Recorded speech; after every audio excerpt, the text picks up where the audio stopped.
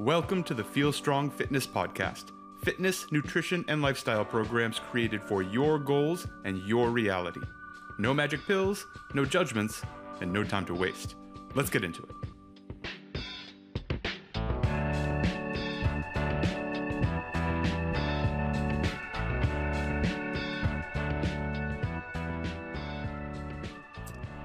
Hey, hello, and welcome to the Feel Strong Fitness Podcast. My name is Justin McClintock. Thank you so much for tuning in, downloading, and pressing all of the buttons to get me in your ears.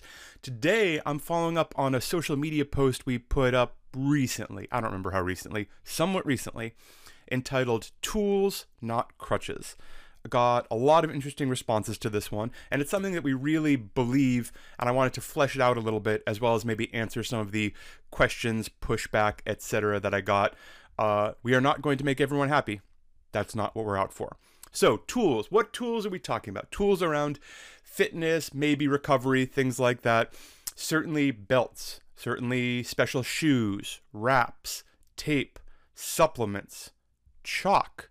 Oh, everyone freaks out. Yeah, chalk. These are all tools that have their place, that have their use, but I strongly believe that it should not be stuff that you use every single time you lift. Briefly, if you can't exercise without X, Y, and Z, without these certain things being present, then it's probably, to some degree or other, a crutch. It doesn't mean that they don't all have their place. It doesn't even mean that maybe they shouldn't come up at some point in every lifting session. There is a place for all of this stuff, but it is not every time you lift. It is certainly not as you're warming up. It is certainly not when you're going light. There's lots of reasons. So let's flesh it out a little bit. Why would you avoid or hold off using something that gives you some element of a, let's call it a performance edge? The argument is because it's somewhat of an artificial edge. All of these things let you do things you wouldn't otherwise be able to do in, let's say, a raw, ungeared, unequipped, unprepared state, which is great, and it's an advantage, but it also means that we're bridging a gap of adaptation that you haven't developed yet, and we would like you to develop. Let's get a little bit specific. Weight belts. Weight belts are great. Oh, and we should lead from the beginning. I own all of these things. I use all of these things. I own all of the toys. There's very little that we don't own, and when it's appropriate, time to time, we use all of them. We are not like running around just lifting in our loincloth all the time. That's not how we roll. Weight belts. What do weight belts do? Weight belts do not protect your back. It is not a back brace. Back braces are iffy on protecting your back, but weight belts basically provide you some free core stability. Think of it like another set of abs that you can set on contraction. It gives you something to push against. It will give you added core/trunk stability while you're moving. Super useful. Our general rule, and this is a general rule, is we don't put on weight belts until we're at least at 80% of a 1 rep max. This is not a hard and fast rule, and it can go day to day. If I'm working up and I'm in the 70s somewhere, 72% to make up a number, and I suddenly feel a little unstable, I have a really hard time bracing, enough that it worries me a little bit, that maybe I'm going to collapse, that maybe I'm going to do something that's not entirely safe, I have a couple of choices. I can drop the weight, try again, try and work on that stability, or I can put a belt on. Either one might be the right choice in a given situation. If I am reliably needing to put a belt on before 80%, that signals to me that I need to do some more trunk stability work on my own. I need to do some dead bugs. I need to do some hollow holds. I need to do some lemon squeezes. I need to do some farmer's carries. I need to do some overhead holds because I do not have sufficient trunk stability to do the other things I want to do. It doesn't mean I'm not strong. It doesn't mean I'm broken. It doesn't mean I'm a bad person, but it means that I'm shoring up a weakness much earlier than I would need to, than I should need to. With this 80% rule, if you're listening to this and you're someone who back squats 800 pounds, we probably want to put a belt on a little bit earlier because you are way out at the edges of human possibility, and your structure cannot handle 500 pounds completely raw. Maybe it can, maybe it should be able to, but that's a whole different realm. I'm assuming most people are back squatting, let's say at most, a little over double body weight. which is totally impressive. These folks, I think that 80% rule really works, and recognize that holding off on that belt and focusing on doing your own bracing and moving really, really well will let you move more weight. It will make you stronger. It will build more core stability. When you put the belt on, you are taking away your ability to adapt your core, your trunk, not everything else, not your legs, not your posterior chain, but your trunk stability is likely not being developed very, very well because that belt is doing it for you. What about shoes, weightlifting shoes? Now, specifically, we're talking about squat shoes or weightlifting shoes, the raised heel with a very stable surface. They're great. Often, basically always used for Olympic weightlifting, certainly also used for squatting. Very useful. What do shoes do? Shoes give you some free ankle mobility. They provide a very stable surface. Typically, these shoes have a hard plastic or a wooden bottom, no squish at all. So a very stable surface, and they're raised up, so you already have some free ankle mobility on your way down. Advantages. People can get lower without having to really push that ankle mobility. A lot of people are able to stay a little more upright, so when they're catching weights or squatting big weights, they can stabilize better under it. And certainly the stable surface helps a lot. You'd never want to be weightlifting in like running shoes, squishy marshmallows. That stuff doesn't work at all. So given this, why would you opt to lift not in weightlifting shoes if you can do it safely? Because it will help you develop that full range of motion ankle mobility. If you're lifting in shoes all the time, you are never going to your full range of motion for potential full ankle mobility. Now, if you are someone who is struggling with ankle mobility, you may put on weightlifting shoes all the time because it feels really good. And we'll refer back to where this is going to keep coming up. We'll refer back to the weight belt issue. That's not wrong. And if you're squatting and doing it in weightlifting shoes allows you to stay upright, allows you to work really well, you're getting a huge amount of gains from doing that. You're getting your core stability, you're getting your hips, you're getting your legs, your whole posterior chain. Super useful. You are not increasing your ankle mobility. So I would suggest when you're warming up, etc., as you're going light, as you're getting heavier and heavier, you try and do it without the weightlifting shoes. If you can, I would actually suggest doing it in bare feet, working on that stability, work on being really connected to the ground, and making your ankles earn their lunch a little bit. Now, if you can't do this, if you're like Justin, when I try and do this, I can only go, I don't even get to parallel and my torso pitches forward, and it's very, very difficult. I hear you. We have clients exactly like you. You need to do some work on your ankle mobility. This doesn't mean we should take your shoes away, but it does mean perhaps you should be working on specifically ankle mobility a couple of times a week. Keep weightlifting in your shoes, or if you don't have shoes, maybe we raise your heels a little bit on some plates or weightlifting wedges or something like that. And both of these can move forward at the same time. None of this stuff means you need to stop training. It does mean you might have some extra work to do if you can't perform without this stuff. I will put an addendum here. If your job is to be a weightlifter, if your job is to be a squatter, you may want to spend most of your time in competition gear.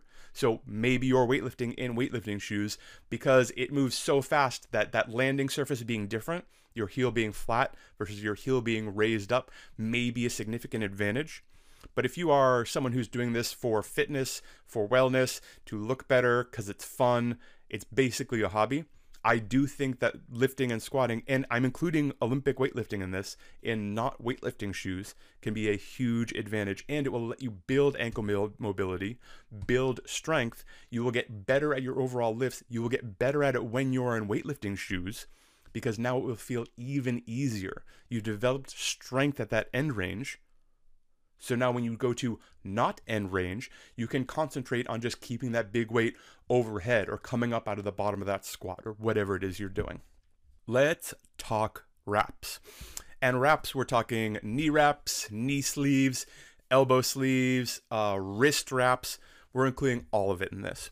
All super useful. There are many different kinds of wraps and sleeves out there. Generally, they provide some level of compression from light to extremely heavy, especially in like a powerlifting world and things like that.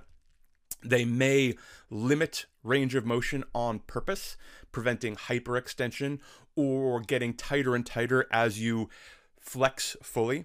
So as you hit that end range of motion, it makes it a little easier to kind of bounce out of it, move out of that range of motion. All potentially very useful. If you only lift in wraps, sleeves, etc., you are losing some potential gains. There's many reasons people end up here. You may be covering up / working through an injury, which is generally really bad news because you're unlikely to get better and more likely to stay in a vulnerable and inflamed position. Or you may be relying on it because the first time you put on knee wraps, your back squat jumped 30 pounds and you're like, oh, this is great. This made me stronger. I'm going to do this. See the shoes, see the belt. It is a useful, and again, we support using these, but an artificial adaptation that is holding back your overall progress. If you can lift as much as possible without these things, it will be to your advantage. Now, if you are someone who, let's talk cleaning. If you clean the bar and you're like, oof, my left wrist really hurts today. It didn't used to hurt, but I banged it doing something, or I had something happen when I was doing handstands, and it doesn't feel great today. I'm going to put on a wrist wrap to limit that range of motion just to make sure I'm not hyperextending today. Yeah, 100%. Double high five. Can also be useful if things are feeling a little banged up. If you had recently something somewhat acute, it will help keep things warm. It will limit that range of motion in a very useful way. And that compression can also be totally healthy. Great. We're talking about chronic use. If you, before you even start your warm-up sets, wrap up your elbows and wrap up your knees and wrap up your wrists, I would suggest that you are really missing out on some gains and potentially limiting your progress. You are not letting your tendons as well as your muscles adapt to this full range of motion, adapt to moving this weight, adapt to moving really well with quality. As you warm up, as you get heavier and heavier, there may well be an appropriate time to put on wraps, sleeves, etc. But first thing out of the gate probably isn't it, especially if you're doing it all the time.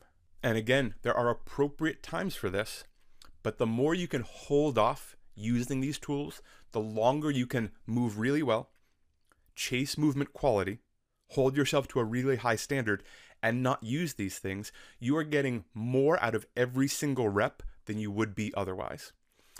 If you are using wraps, sleeves, etc., because you know you're hurt and it's the only way you can train, if you're not earning money from this, if it isn't your job, I would suggest you need to back off on the weight and volume and very likely pursue a program. I'm not telling you need to stop training. You may need to add in some programming to help get you out of pain, to help build up that tendon strength, resilience, etc., to maybe cut down on some of the inflammation if you've developed a tendinopathy or other things, or if it's a muscular problem, figure out what that is, get it assessed, and do some work to make that better.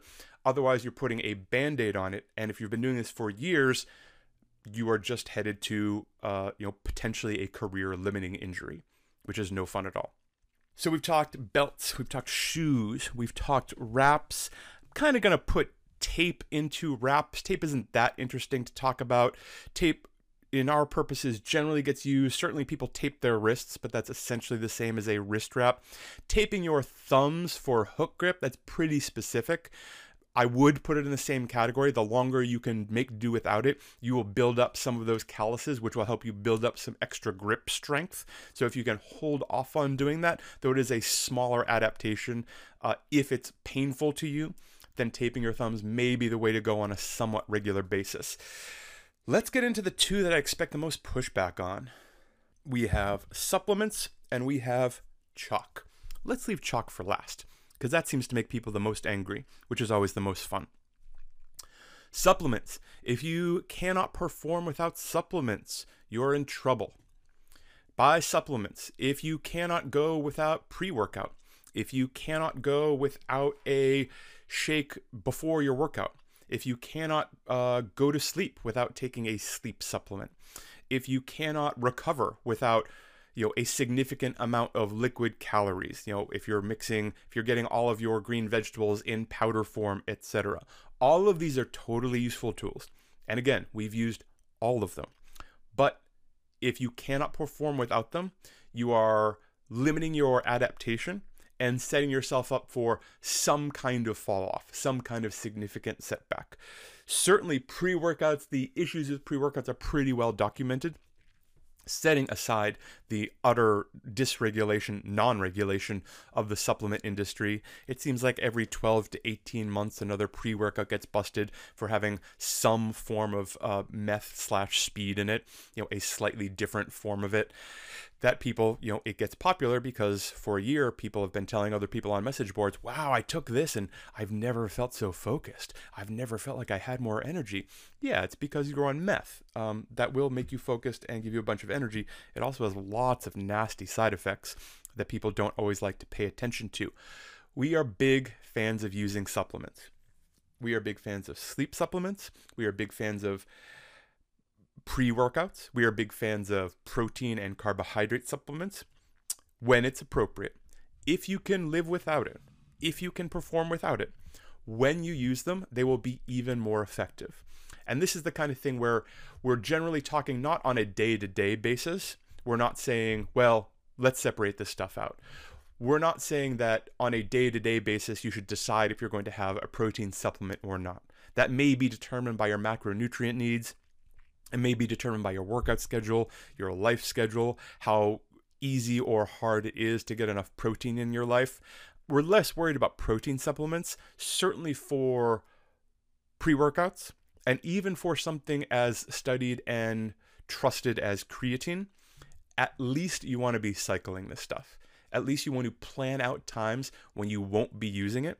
You will build up a resilience to pre-workout and essentially need more and more.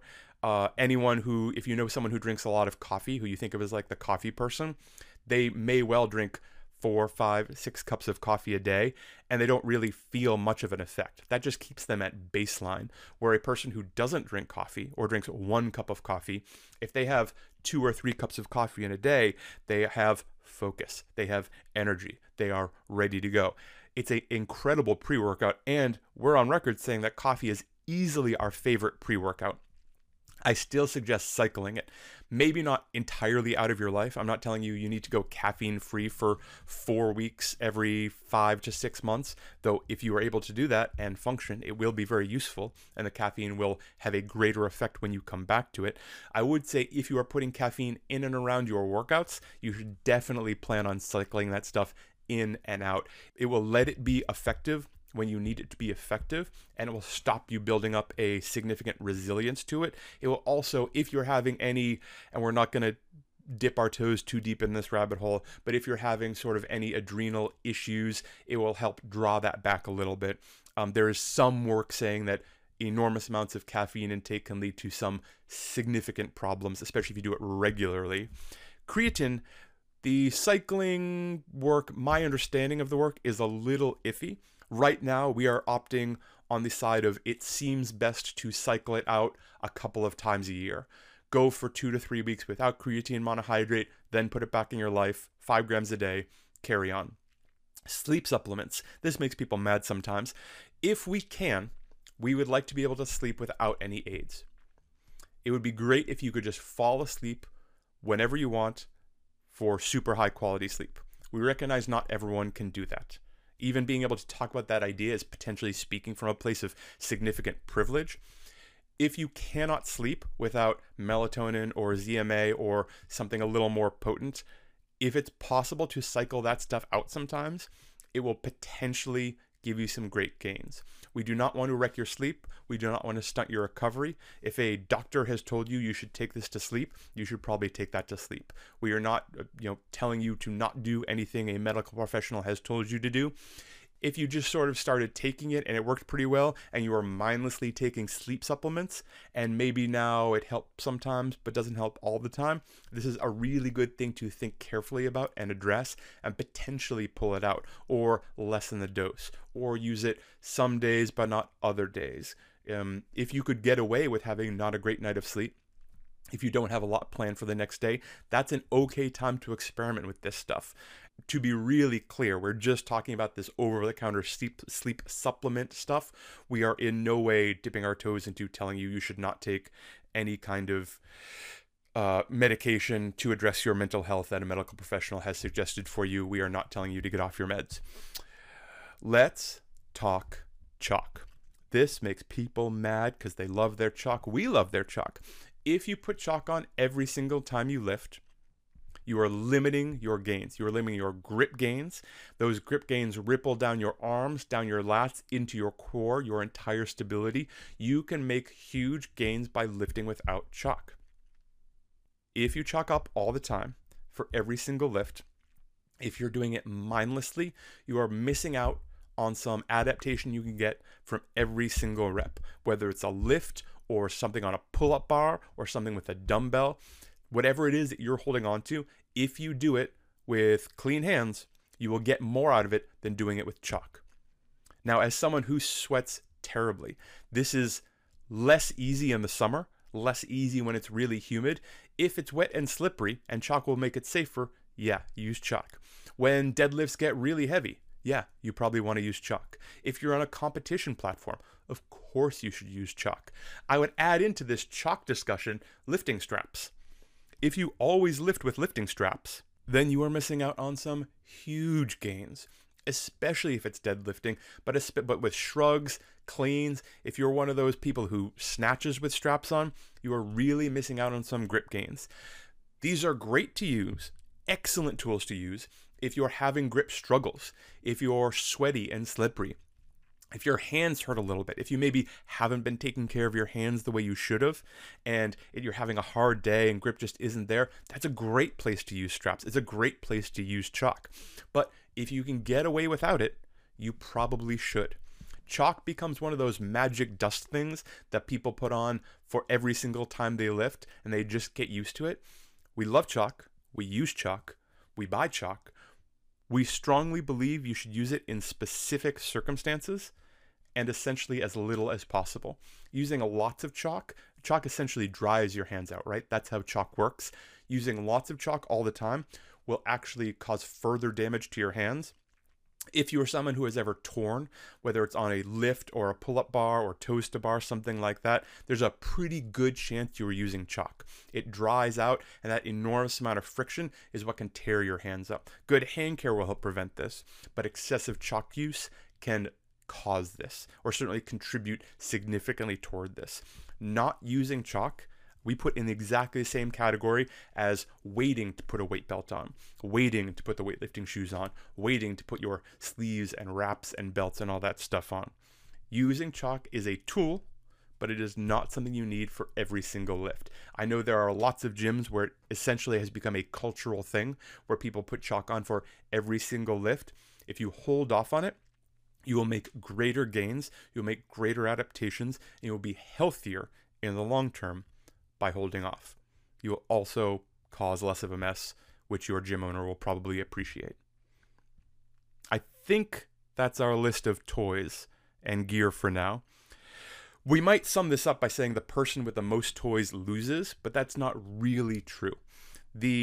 All of these things have their place. And we love specific gear, we love specific interventions, we love showing people how to use them in the right moments. The first time, if you ever show someone how to use a lifting strap for the first time, when the bar is being torn out of their hands, and suddenly they can do a little bit of work, they can do those big shrugs, they can do those big rows, because the grip was the only limiting factor, that's an excellent place to use it. If you watch that person strap up, or even go to a mixed grip, mixed grip is also an adaptation tool that we don't love for every single rep. If you watch them doing it while they warm up, I suggest you stop them and explain what this tool is for. Tools are awesome. The right tool for the job is exactly the right tool for the job. If you let your tools become crutches, you are holding back your adaptation, you're holding back your gains in a significant and important way. Watch out for it. Thank you all so much for tuning in, for listening, for subscribing. I really appreciate all the feedback. I really appreciate any reviews you can give. Written reviews make a very big difference. So however you're listening to this on the Apple Podcasts or Spotify or Google Play, there's a few out there. If you can leave a written review and drop us 5 stars, that makes a really big difference. It makes it easier to find this podcast. If you find this useful, please feel free to share it. People have been sharing some of their favorite episodes, and we love it. And it's also a great way for us to get in touch with people and kind of spread the good word. So I really appreciate it. Thank you so much for listening. Thank you so much for all your trust and for all your effort. I'm Justin McClintock. Feel strong.